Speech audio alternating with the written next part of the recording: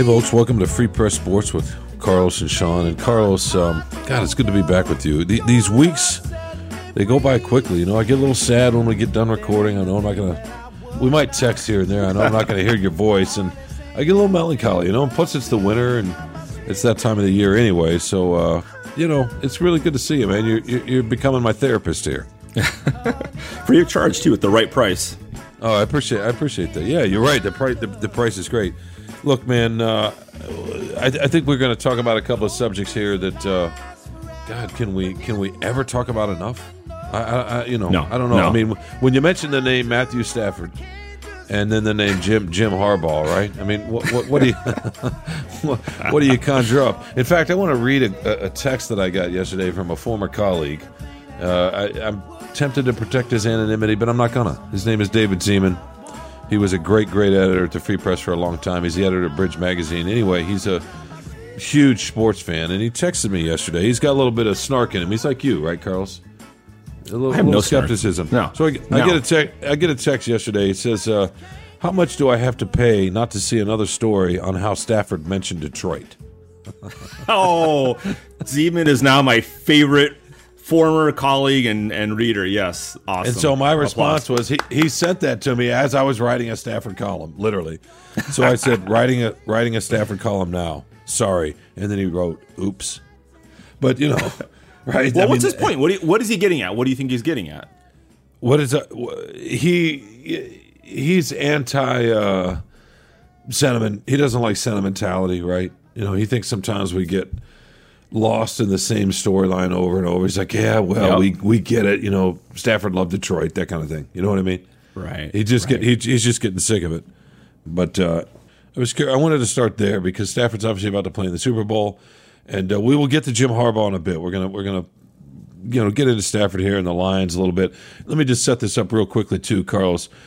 So many former teammates of his, former Lions, have been all over the airwaves and all over print these last couple of week and a half or so, talking about how they're living vicariously through him in this run, and it's really been sort of interesting. So we're going to get into that, but I just I want you to tee off on this text from our former bud, our current bud, but former colleague Zeman. Is it too much? First of all.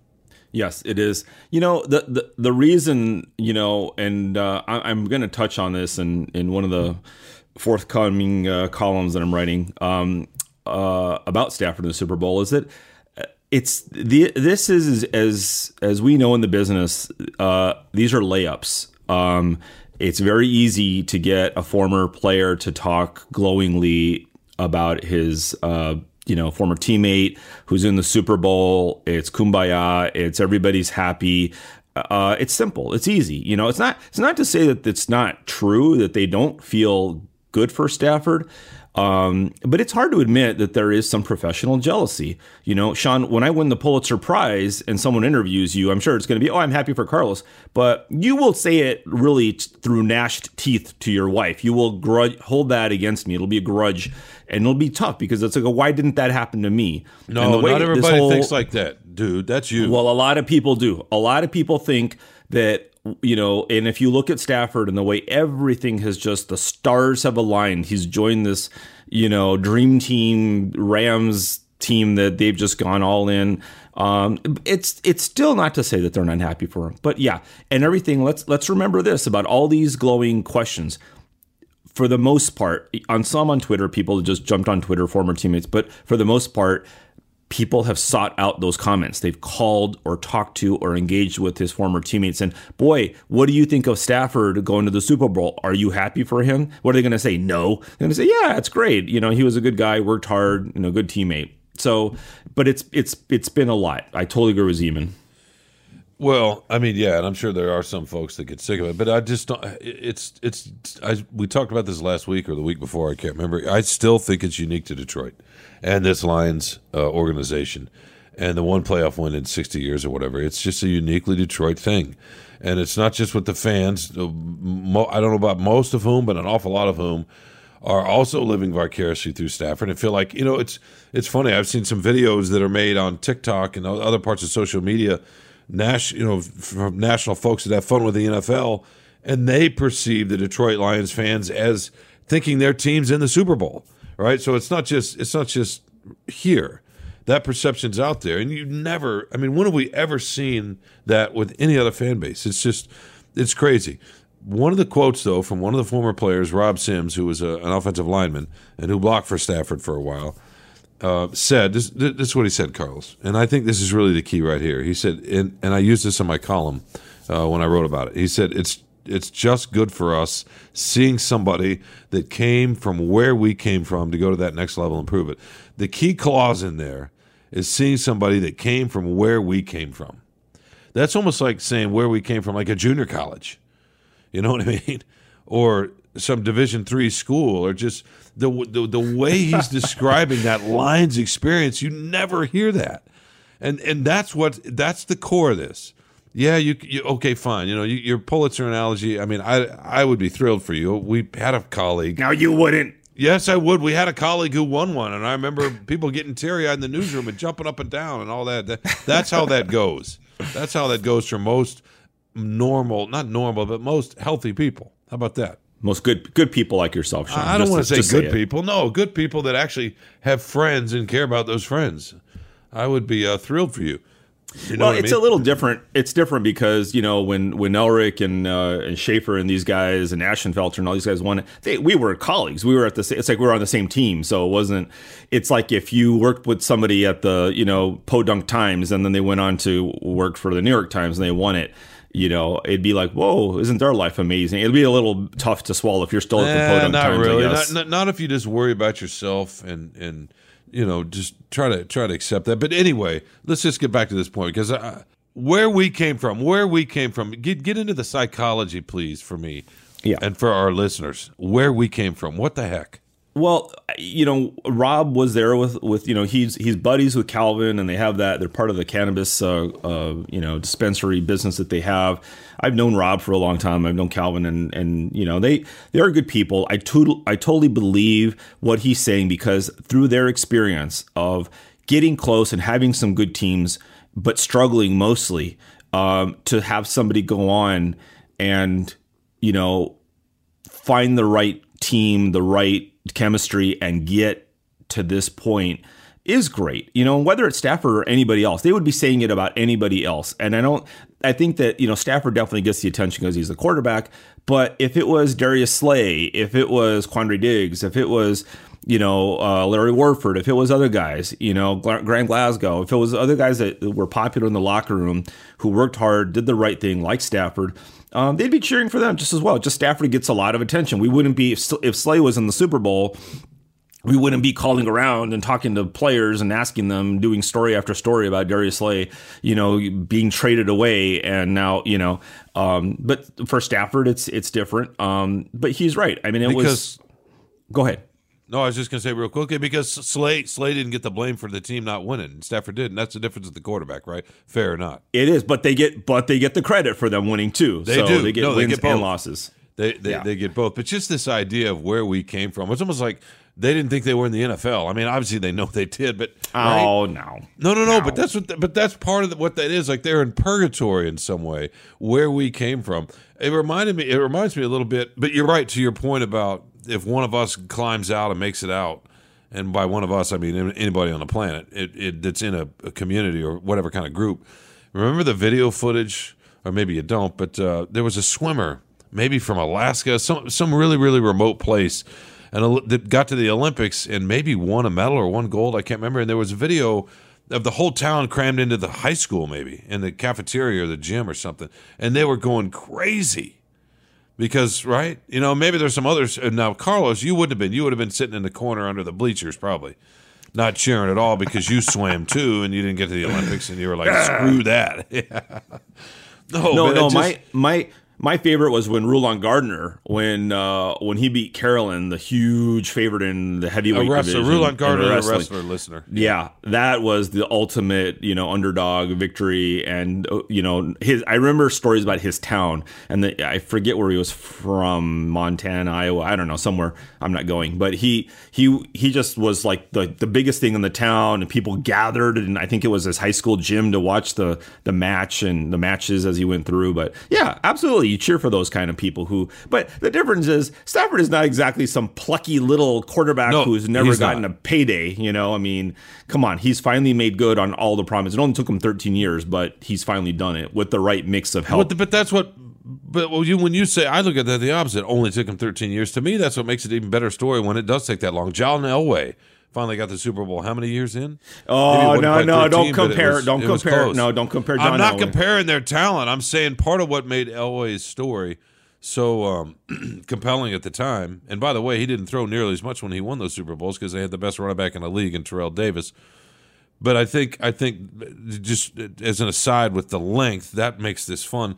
But just getting back to this idea of going through something with somebody, the swimming analogy is not perfect. It's or the Pulitzer analogy is not perfect. I think, to be honest with you, and this isn't a perfect analogy either, but it's this idea, to me, Carlos, when you go through something with somebody that's difficult and that's painful, and let's be frank, right? There was a lot of misery there, and that kind of losing year after year. I know you're right; they had a couple of years here and there, but for the most part, that kind of losing and the way people think about you and the way you're perceived, it wears on you. People think, oh yeah, they make money, whatever. They got these great lives. In a lot of ways, they do. But the human part of that, and you suffer through that, and you endure through that together. I think that's partly what where we came from means. That in any part of life, when you go through something that's really difficult, I don't want to compare it to a group of soldiers, but it's a similar psychology, right?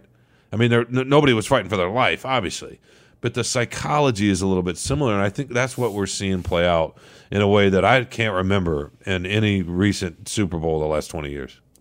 Yeah, I mean, for sure that it's, going through that struggle together and, being in those the NFL locker room is really a unique place in sports culture, our sports culture, because these guys, I mean, they are, they're just these, I don't know how they get, I mean, medication and treatment and all that, does wonders, but man, these guys go through battering ram after battering ram, and it's a brutal season. And like you said, Sean, I mean, even though they get paid a lot of money, you just see it on their faces when you're on a losing team year after year, and all you have to do is talk about losing and understanding, and still motivate yourself to get ready to go get into, as they say, like 30 car crashes, a game every Sunday.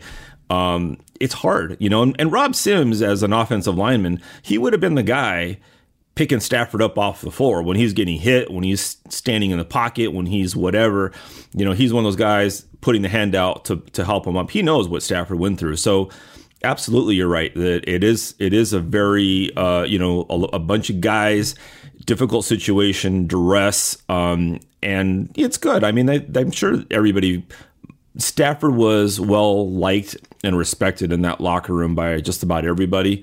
So I'm sure everybody's cheering for him at this point. That and it would have been other teammates as well. But Stafford, it's good for his teammates to see that, and maybe it encourages other players now to think, hey, on the Lions now, like, hey man, if Stafford did it after 12 years of losing, maybe we can endure a few more years of losing in this rebuild. And maybe we'll actually come out on the other end, either with this team or moving forward. But it'll motivate people, hopefully. Well, yeah, and that's a good point. It's an interesting point too. But I think when you watch some of these teammates, and you're right, most of them are going to trash. But when you watch there's a couple thoughts here. First, when you watch some of these teammates and you look at this, like Calvin Johnson, the way he was chuckling. And I've seen it, Orlovsky, whatever, Dan Orlovsky, the analyst for ESPN, who's a backup quarterback. That's a different deal, right? He's exactly your reaction there. But some of these other folks, just I think you use this word in my column, but the giddiness, you can see it. I'm like, God, this is just, it's beyond what you normally say. Oh, yeah, he was a great teammate. The other thing that helped him too, Carlos, and I think I'd be curious what you think, is what used to frustrate us as reporters when we were in those locker rooms, right? When we would get in the scrums around Stafford's locker every week or whatever, or when he would, take the podium after the games, he would say nothing, right? And he was usually pretty quick to say, yeah, that was a bad throw, that was my fault. And if they won a game, which wasn't all that often, obviously, he was very, very, very quick to say, well, yeah, we did this, or that was drawn up well, or so-and-so made a great catch. And year after year after year, he did that. And we would just like, God, man, just say what's on your mind, right? And but at the same time, that played out really well in the locker room. If he had complained, I don't think we'd be seeing the reaction at all what we're seeing right now. Yeah, I mean, I don't know the psychology behind Stafford exactly why he didn't say more, and I think that if he had said a few more things that were a little bit more honest, a little bit more, brutally honest or forthright, I think it might have, not only maybe helped him in the locker room a little bit, but gotten people behind him a little bit more as one of these sort of field general, players. That's the one thing with Stafford that kind of wasn't there, that Tom Brady, Aaron Rodgers, Drew Brees guy.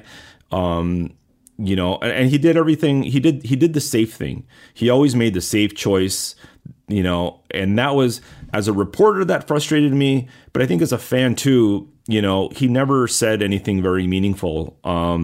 It's not until this season and late in the season that he's finally started saying some kind of interesting things. But I think he knew that there's two things. I think he knew it wasn't going to help him to say anything, controversial or brutally honest, And the other thing is, I think his relationship with reporters got off to the wrong start because he was hurt his first couple of years.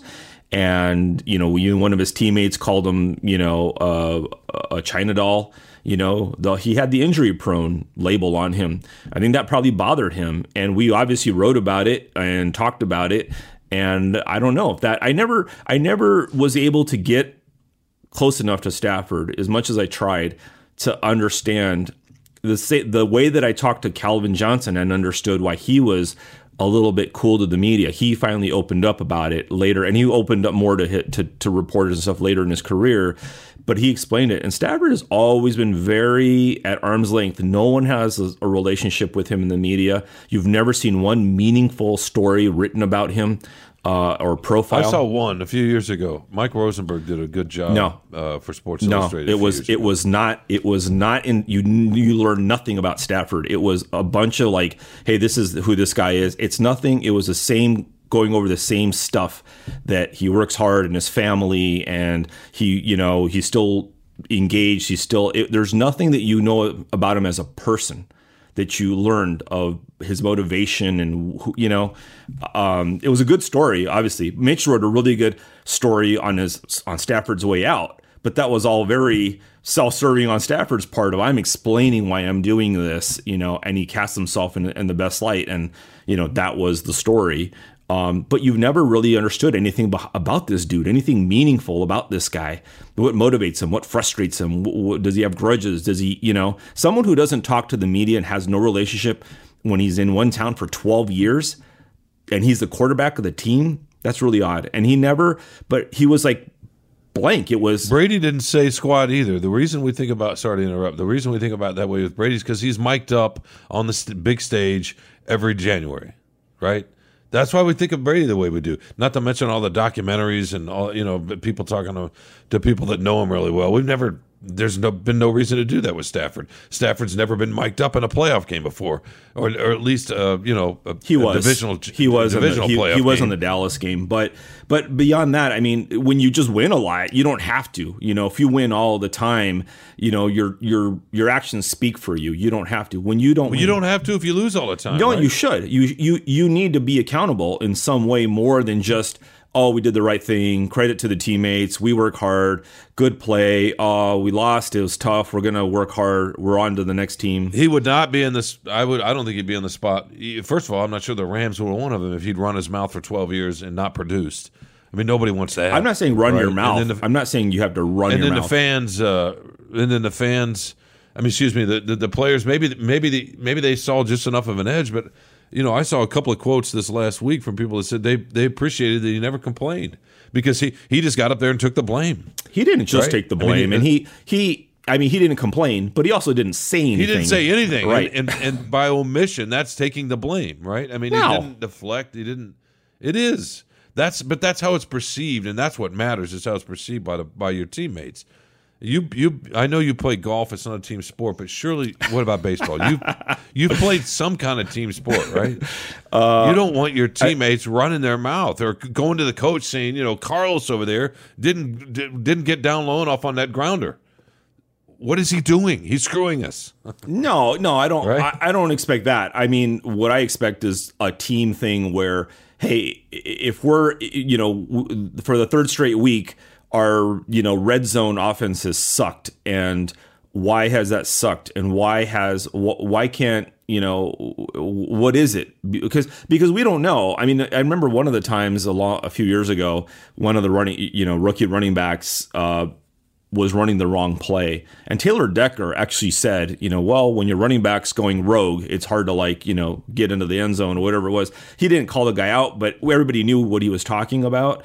I'm not saying that that's what you have to do necessarily, but you got to point to the obvious. When we know that there's a problem with the tight end or the blocking or something, people would rather hear the obvious of, we have a problem with our blocking. We got to get that cleaned up or whatever, and we'll work on it, blah, blah, blah. But just to say, we just got to everybody's just got to get better. We're working hard. I believe in our guys. It's just like, all right. But that's all Brady ever said every Sunday, right? The difference is, and I think this is to your point about the fans, and then I know we got to wrap this up. But to me, the difference is Brady was throwing his helmet on the sideline, right? And you could, even when he wasn't mic'd up, you could see him screaming at his guys, right?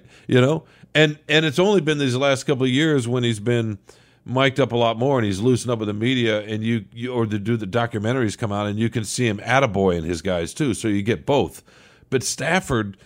Yes, I think that's what the fans wanted. Maybe, sure, they would have liked him to vent in a post game on Sunday, but what they really wanted, I think, is for him to throw that damn helmet, right, and stomp up and down the sideline saying, "What the heck is going on?" Right? That's what you want. You want a little bit of that. You want a little bit of the mirroring of it, and the inside part of this, Sean, is as insiders that you and I are, is we're in those locker rooms. I've been in locker rooms for other teams. I've talked to other reporters. Philip Rivers was a guy with the Chargers for a long time who he was also emotional on the sidelines, and he'd be yes. Not only yelling at some of his teammates, but also championing them and patting them on the back, and that was good to see. That doesn't necessarily mean that much, but a guy like Drew Brees in the locker room, you would see him. I was in the locker room seeing him talking to other players, talking to defensive players, talking to his own receivers. I never saw that from Stafford. I never saw him go up to another teammate like a receiver and talk about routes. And that's not to say he didn't do it somewhere in a meeting room or whatever, but gosh, over 12 years and being in the locker room 4 times a week, to never see him do that, he probably never did it, I'm guessing. Where there's an issue, let's talk about it, let's whatever. I never saw that closeness of bringing guys in. Now, he may have done it, to be fair, just out of eyesight. But, and he was doing it in the offseason for sure, right? Well, we talked stories not until late in his career did he start throwing in the offseason. As he got a little older, yeah. As he got older and smarter, so. But, Hey, well, listen, this is the problem with Stafford for us. I mean, not the problem, but here we are. This is the longest we've ever gone in the history of this podcast without taking a break. So this is what he does. He pretzels us. We get confused. We don't know what to think, There's going to be... He's the ultimate Rorschach test. Yeah, and there's some stat. There's going to be some, those fourth quarter comeback stats. He's going to get some stat for longest podcast segment or something now. He's going to get credit for that. Oh yeah. God, our narcissism and egos are just no bounds, do they? Well, we do need to take a break because we do have to get back to the other subject, right? That we could go on and on about in Jim Harbaugh, and I'll be curious to hear what you say about that when we come back. Hello. I'm Phil Friend, the host and producer of Spartan Speak, a podcast collaboration between the Detroit Free Press and Lansing State Journal focusing on Michigan State sports. Each week, I'm joined by the OGs of the MSU podcasting game, Freak beat writer Chris Laurie and LSJ sports columnist Graham Couch, as we discuss and dissect the latest sports news coming out of East Lansing. Not only is Spartan Speak one of, if not the longest-running MSU sports podcasts out there, you won't find a show with two people as clued into the Spartans as Chris and Graham, each of whom have spent a decade-plus covering MSU and bring years of institutional knowledge and insight to the podcast. And once in a while, they'll let me throw out a take as well. Along with discussing the latest news, we'll break down the Spartans' last game on the hardwood and the gridiron. What went right? What went wrong? Jet sweep. again? For both Mel Tucker and Tom Izzo, get you ready for the next game, make predictions, and so much more. We can also guarantee at least one reference to Kalamazoo every podcast. So if you haven't already, download, subscribe, and listen to Spartan Speak on Apple Podcasts, Spotify, Google Podcasts, or on your podcast app of choice. Welcome back to Free Press Sports with... Did I say that right? Damn it. I haven't messed that up in a while, have I, Tad? What's our podcast called? Free Press Sports with Carlos and Sean, right? Welcome back to Free Press Sports with Carlos and Sean. Carlos, I have a question for you. So Jim Harbaugh goes to Minnesota and interviews. Do you think he didn't get the job because he thinks the chickens are nervous birds and he likes white meat? I think he didn't get it because he insulted Mark Wilf's wife's hot dish. He just said that it was a little bit flavorless, overcooked, flavorless, and he doesn't like the color purple either. So, well, if you like chicken breasts, God, I hate to alienate anybody out there who takes the time to listen to us, which we're grateful for. But if you like white meat, do you think that says a little something about you, at least in terms of your food? Yeah, it says you're healthy. That's what it says. Is that what it says? Yeah. Well, if you want to be healthy, just don't eat chicken. What are you supposed to eat? Know what I mean? Beans, garbanzo beans. I don't know. Put them in a food processor with a little olive oil and spread it on toast. It's called hummus. The problem with vegan stuff, and my brother-in-law is a vegetarian, and it's great, but the problem is it's hard to get a lot of protein. I mean, they pack that stuff with so much kind of fat and carbs and stuff. It's really hard to eat healthy when you're not eating a meat-based, protein diet. Well, Jim Harbaugh lost some weight, so he this past season, right? Did he? Got in a workout. He did. That was a big story. Last, I want to say late last summer before the season. Okay, I think that's about right back in August. I don't know everything. Big he story. Does Okay, all right. Everything maybe not a national story, but almost everything he does turns into some kind of story. And here we are talking about him again, right? I mean, it's to your point. We had an off the air conversation. You were talking about how he's good for business, right? And how interesting he is. In any case, did it surprise you? And I know you wrote a really good column. When did that drop? Last Saturday, something like that? I think so, yeah. A really good column about that he belonged in Michigan. He didn't belong back in the NFL because, his Super Bowl run and 3 straight title games in the conference championship, weren't enough. But in any case, why don't you expand on what you wrote, why you think he belongs at Michigan and not the NFL? Well, I think that he's a unique case in college football where, he is Michigan, I mean, not born and bred, but he grew up here, went to Pioneer High School, played for Schembechler, was a quarterback, went to the end, all this stuff. I mean, his destiny has always seemed to point to coming back to Michigan. And especially with all the struggles with their coaching hires, since Lloyd Carr, I think that's what everybody hoped, is that the hero would be coming home, and he just didn't achieve the level of success that people hoped he would and that he was expected to and getting paid to do. Being in the NFL, just being another Super Bowl coach, whatever, I mean, he told Mitch, that really good column, talked to Harbaugh, after he came back and, said, I just had to scratch that. I had that itch of wanting to win a Super Bowl or whatever. I believe that he wants to win a Super Bowl, but, if he leads Michigan to the national championship game, if he wins one, if he makes them really relevant again on the national stage, consistently, that's what his legacy is going to be. Not taking the 49ers to the Super Bowl, losing. I mean, the 49ers used to have a pretty good coach named Bill Walsh who, did a lot of stuff there.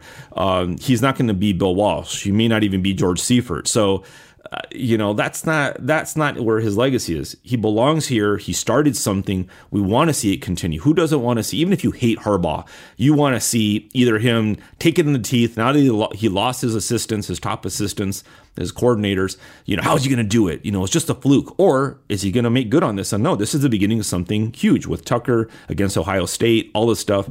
It's exciting. Going to the NFL, the Vikings, a rebuild. You're in the NFC North. You got Kirk Cousins. It's just, I'm not excited about that. So why do you think he's at Michigan? Because he wanted to stay there, or because the Vikings didn't offer him a job? Because it went, or somehow went sideways during that long interview process. I think that there's something. Harbaugh's a unique guy, and if the Vikings were stupid enough not to vet him correctly and like understand who is this guy, what makes him tick, and it's hard to understand Harbaugh if you've never met him and dealt with him, but you never know the level of a detachedness from NFL owners who are like, they sometimes think they're kings or whatever. And if they didn't really understand, if they thought, oh, he's our maybe preferred candidate, but just a candidate, we're going to talk to him and vet him. And he's like, I'm Jim Harbaugh, damn it. I've been to a Super Bowl and I just got to the CFP, and maybe he felt a little bit more entitled. Who knows? But I think they talked about responsibilities. If I don't know if they talked contract or money, term, whatever it was, length, but he may have seen that he wasn't going to have roster control. And that may have surprised them, because that was a problem in San Francisco. That's the problem in the NFL for coaches when they don't have roster control. Who do they answer to? The chain of command. So something didn't jibe there, probably on both sides, but the Vikings probably didn't get a great sense of this guy, and it just, they probably wasn't there. Neither side probably felt like this is going to be the fit here. And it was it's best, I think, that it didn't work out. But I think there was some cold feet on both sides, probably. Well, I know we talked about this a little bit last week, and I don't want to keep down that particular part of this story, but now that you had a little bit of time to reflect, and here we are, 4 or 5 days, almost a week by the time the listeners hear this, so almost a week removed from this. Not quite. Do you buy into this idea, this notion that he's got a lot of damage control, he's got a lot to repair? Obviously Mike Macdonald, the defensive coordinator, was leaving anyway, who coached, was a linebackers coach, I think, under John Harbaugh of Baltimore. So he went back to Baltimore as a defensive coordinator. And then he lost Josh Gaddis, who was his offensive coordinator. This was after he had announced he was going to stay in Michigan, right? Or after the school did, whatever. Who went to the University of Miami to be their offensive coordinator, and then kind of it came out that Gaddis had sent a text to some of the players basically saying he didn't feel appreciated, didn't feel like he was wanted. And by the way, hey, this is a great life lesson. Don't stay where you're not wanted. He mentioned the administration, so it was a little unclear whether that was actually directed at Harbaugh. Maybe there was not enough communication with Harbaugh, like, hey, what are you doing? He's out there, you're gonna leave if you get the offer or not. He probably assumed he would. And then maybe he's going to Ward Manuel, the athletic director, other people saying, okay, well, what's our future if he's going to leave? Are you going to clean house? Do I need to go look for a job? So maybe that was some of the frustration Gaddis felt. I'm just curious, first of all, about Gaddis. What do you think of how that played out? That was a surprise, I thought. And I think I read something that had something to do with Wink Martindale as well. The game show host? No, it was. I'm sorry. Who was it? It was Martindale, one of the assistant coaches. Was it Martindale? That's okay. Yeah. Anyway, that's okay. There's probably a lot more involved in just, I don't like Jim Harbaugh or something. Maybe he doesn't feel appreciated by Harbaugh. Maybe it's a lot of different factors. And that's. I think Harbaugh's gone through a lot of coaches. He's gone through several coordinators, so I don't think that's anything new. I mean, I think the Mike Macdonald one was disappointing because he seemed to really work wonders with that defense and get so much out of it. That may be harder to replace. But hey, man, if you do well, you're going to lose your guys. That's just a fact in football, in NFL, in college, whatever. Success leads to opportunities, so you can't keep guys forever. And maybe it was a money thing. Maybe they knew they weren't going to get raises or what they wanted. Supposedly Harbaugh had a contract, on the table from Ward Manuel, but maybe it wasn't what he had hoped. Maybe that led to him wanting to pursue the Vikings job, either as leverage or just as a, I'll show you kind of a moment. So you never know what all the background is of the administration. And by the way, there's chaos there with the president, being not fired, but he's being dismissed in some way. All these different things. There's lots of moving parts. But I don't know about damage control. I mean, I don't know. Like it's because some people think that. I mean, I'm not. I don't. I think that's overblown a little bit, right? I mean, I think you can repair a relationship. But go ahead. Sorry. No, I think that, he's going to have this is the damage control. Talking to Mitch, is the damage control explaining that, I had an itch, I wanted to go see, but I'm never going to do it again. I'm going to be loyal. I will never stray again. All this stuff, right? And let's face it. I mean, nobody's naive anymore in college. I hope college football fans that it's a business. People are out for themselves at the end of the day, and as much as you want to have success in your job, you've got to look at your own opportunities. And like you said, John, I mean, don't stay where you're not wanted. And if you sometimes feel like you're not wanted, if your base pay is cut in half, maybe you need to look at other opportunities. So I don't think you can really. That's why I'm looking for other podcasts. Yeah. No, we're not going to make Tad Davis money. That's for sure. So that's the problem. But no. But to your point, Ben. By the way, he's made decisions pretty quickly, right? He just hired a new defensive coordinator, Jesse Minter, from Vanderbilt, who I think has some ties to Baltimore and to that system a little bit. So maybe that was that there'd be a little. I mean, obviously the personalities are probably going to be different and that sort of thing, but that some of the overall schematic ideas won't change too much. So that was probably a smart move, or at least conceivably, right? I mean, theoretically it makes some sense, and then promote it within for the offensive side. So right with Sharon Brown and I want to say Mike Weiss, who's going to be kind of the co offensive coordinator, maybe. I think the co is the title. I could be wrong, but yeah, that was quick, right? That didn't take much time at all. Yeah. I mean, it's a great place to be. I mean, he gave Gaddis an opportunity. I don't think he'd been a coordinator before in call play. So no, but he had been under Saban, right? And Saban kind of was giving everybody his blessing. Yeah. So it's you never know it's going to work out, and I think college is a good breeding ground for if you do have promise and you're a young guy or maybe not even that young. You can work with talent. You can do. It's where a lot of innovation happens. There's more freedom to explore who you want to be, what you want to be. And I think Gaddis even weren't they supposed to run some kind of crazy, amazing offense, and he had to switch it up and go more with a ground and pound offense this season that worked. Yeah, which is what Harbaugh kind of has always enjoyed, right? I mean, he's always favored that wherever he's been. And you're right. That's how they won. I mean, they won behind one of the best offensive lines they've had in a while, and Hassan Haskins, and a quarterback that mostly made good decisions, and occasionally throwing the ball. You remember the uproar the first month of the season when they were barely throwing the ball? Oh yeah, and people are like, yeah. I mean, it's just. Where's McCarthy? Get McCarthy in there. Exactly. Of course, there'll be plenty of time to talk about that. That's going to be a really interesting decision, or maybe not. Maybe not much of one at all. But I think that's a good thing to remember. All that crazy uproar over the passing game in September, and they ended up at the college football playoff. And I would say the same with Harbaugh. He did more than Florida. He went and probably would be in Minnesota if that interview had gone the way both sides wanted it to go. He wouldn't be the coach here. But I don't think that's that big a deal to overcome. I really don't. I don't want to sound flippant or breezy, or that his decisions don't affect people and real careers and all that, and players and the psychology and all that. But he's back committed now, at least for a while, and they get into camp and they start winning. Their schedule sets up pretty well, Carlos, right? Yeah. Nobody's going to think anything about it. Nobody's going to worry about Minnesota, right?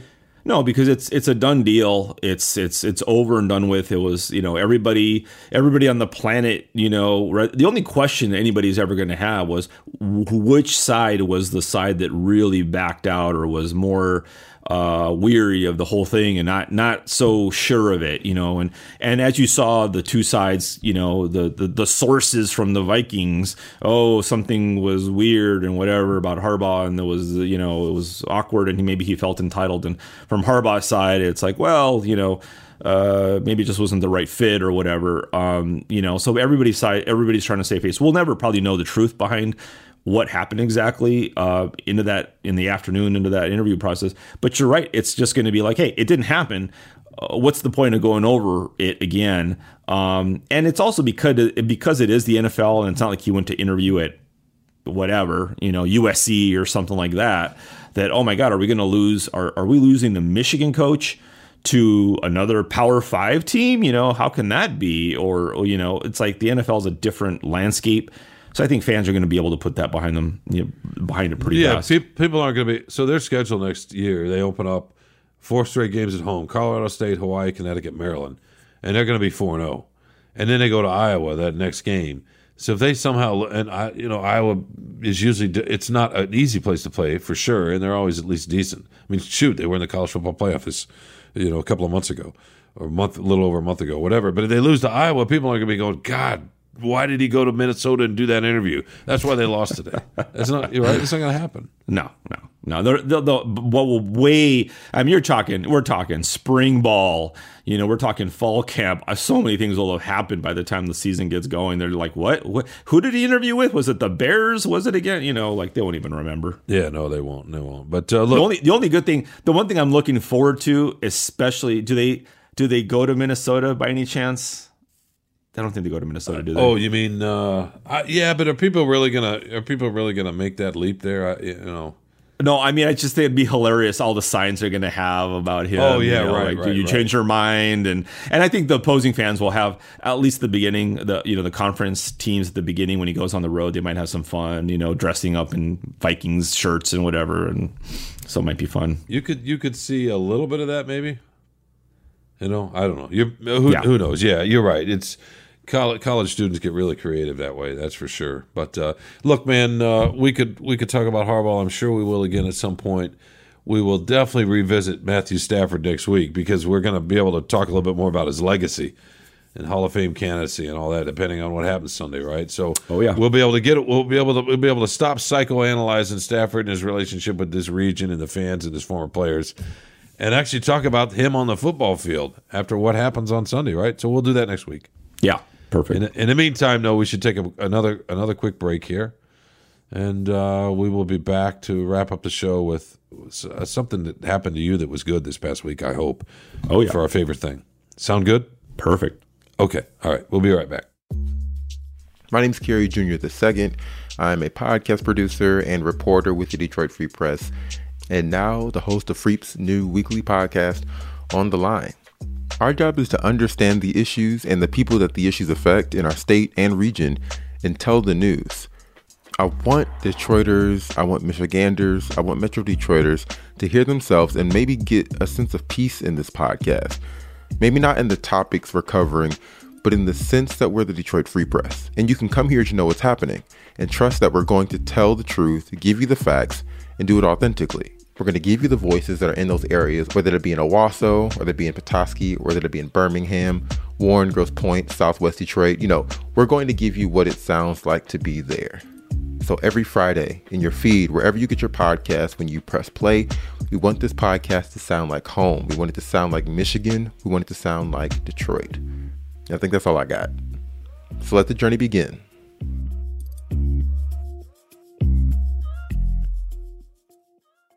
Welcome back to Free Press Sports with Carlos and Sean. This is the part of the show where we talk about our favorite thing.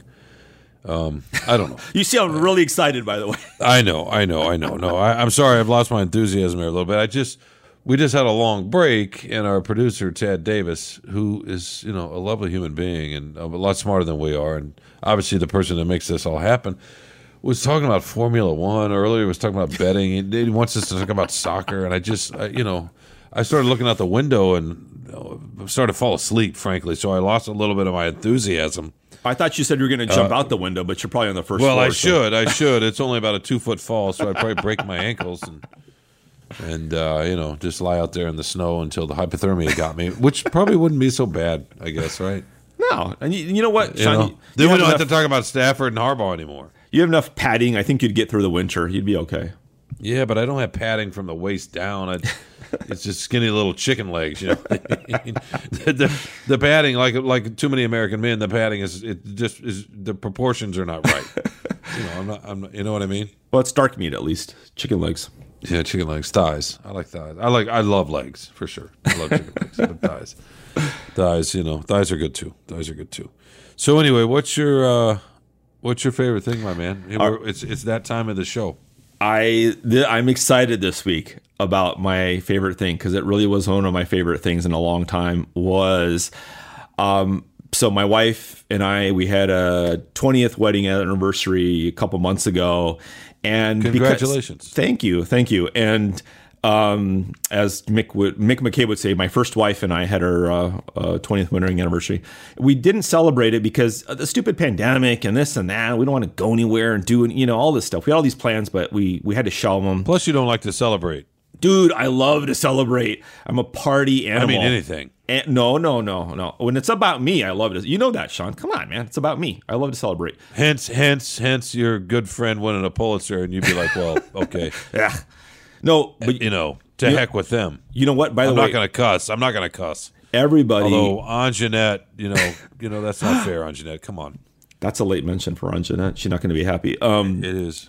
So by the way, one thing, birthday, I don't have a birthday anymore. I have the week of Carlos. So I celebrate all things Carlos for a week. It's awesome. Everybody should do it.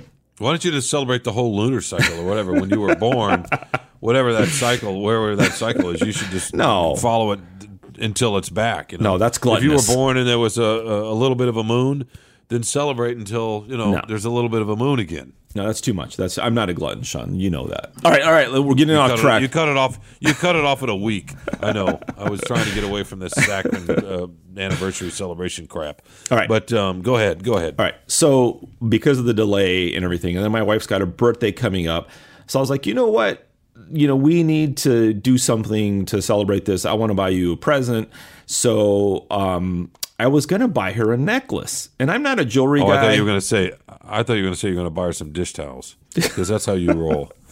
Yeah, I still think it's 1950. Yeah, right. Like Sleeping with the Enemy. Like those towels are not lined up perfectly, so I'm not going to be happy tonight. And by the way, here's a nice new vacuum cleaner. Yeah, that's how you do it.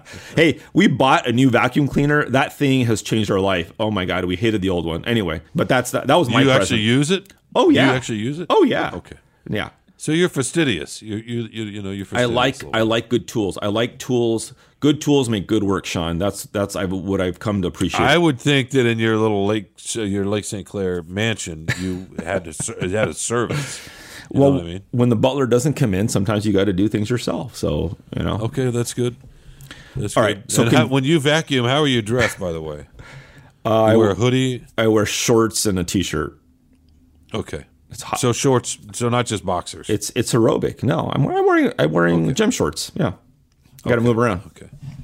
All right. So I know you're trying to not let me say this, but anyway, go ahead. So I was going to buy. Go ahead. I was going to buy her a necklace, and she surprised me and said, "I don't want a necklace," and she said, I'd like a watch," and we've talked about this before, and watches are one of my big hobbies, one of my passions. I love watches. So I was very excited, and I have been able to, we haven't gone, shopping and visited the stores yet, but I've been doing a lot of research, and I told her after a couple of days, you know what, this is almost my present, because I really enjoy this whole process of looking into things and looking at prices and quality and different brands and where you can get them. And it's funny, Sean, because the thing I thought about this was when I was young, my dad was a very pretty good negotiator when it came to cars and different things. And I always thought, I just don't want to negotiate. That seems awkward or whatever. I've actually become a decent negotiator. I don't know if I don't love it, but I'm decent at it. And when you in the watch business, the watch industry, whatever, it's like buying a car, kind of you have to sort of negotiate the price sometimes. So understanding the value of something beyond what you find intrinsically important or meaningful about the item is another thing. So there's a lot of layers to it. So I've really enjoyed the last week or so looking into this, and also that it's a meaningful thing, and that she'll have this, and it'll be a keepsake for our anniversary. and also by the way, it's for her. But no. But my favorite thing is really about how great a negotiator I am. That is awesome. It's been a shared experience, man. I love it. It's been great. And she even said, "I think you're enjoying this too much." It sounds like it's too bad we're not doing this on video. I mean, it's obviously great we're not doing this on video, but if we were right now, it's too bad that people can't see the air quotes around the shared experience. You know what I mean? They can imagine them. Yeah, they can imagine. All right, what was yours? What was your favorite things? I know you're excited. No, I'm not excited. It was more subdued, but Carlos, I don't know if you know this about me, but sometimes I get a little blue. You know what I mean?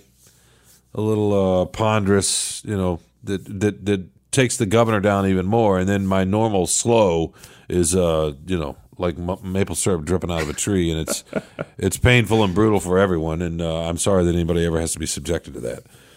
In any case, I don't know if it's the winter. It's not necessarily seasonal with me like it is with some people. And every now and again, you get a little melancholy. And I like to, at some point, try to kind of cook my way out of it, if that makes any sense. Oh, yeah. And I have not cooked in a while. I was laid up there for a bit with COVID, and so I haven't really cooked much at all, other than if you count putting a couple of pieces of slices in a toaster for some chicken salad. That's not really cooking, is it? In any case, sure yesterday I decided that I had a different podcast. Sorry, I don't mean to two-time you, Carlos, but Oh, I know. I know how it is. Yeah, we're crazy. So I had to go jump on another podcast.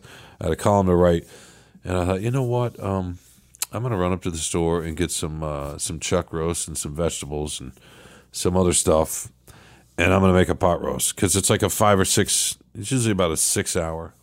So 6 hour process or so, and I can do that while I can work. You just have to brown it there's a little bit of work at the beginning, browning and some steps, but basically you're braising it all day. So you just occasionally check it every hour. So it's a great thing to do while you're working. And I did that, and remembered that I could still cook a little bit, and the family seemed to enjoy it. So that helped a little bit. Look, I'm never going to stop being a depressive guy. You know what I mean? I'm going to send you some vitamin D. I'm sorry about that. Yeah, our former editor, the great Gene Myers, once said to me that I was the happiest depressed guy I'd ever known.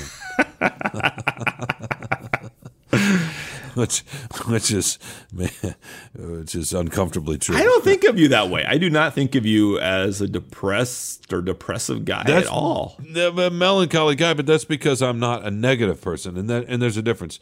So I think a lot of people associate being kind of blue and a melancholy of spirit with negativity, and that's not necessarily the case. I'm not a negative person. I'm a hopeful person by and large. I mean, look, I'm doing the podcast with you. That reaffirms your faith in humanity more than anything, doesn't it? It does.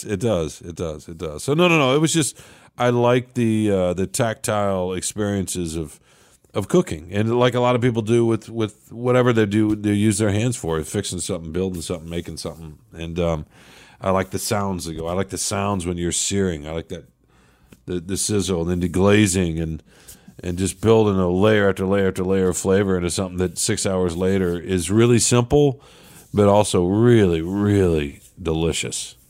And just kind of melts in your mouth a little bit, So there. Oh, that's great. That's great. I enjoy. We've been cooking a little bit too, and you're absolutely right. It's therapeutic. Makes the house smell good. There's nothing bad about it.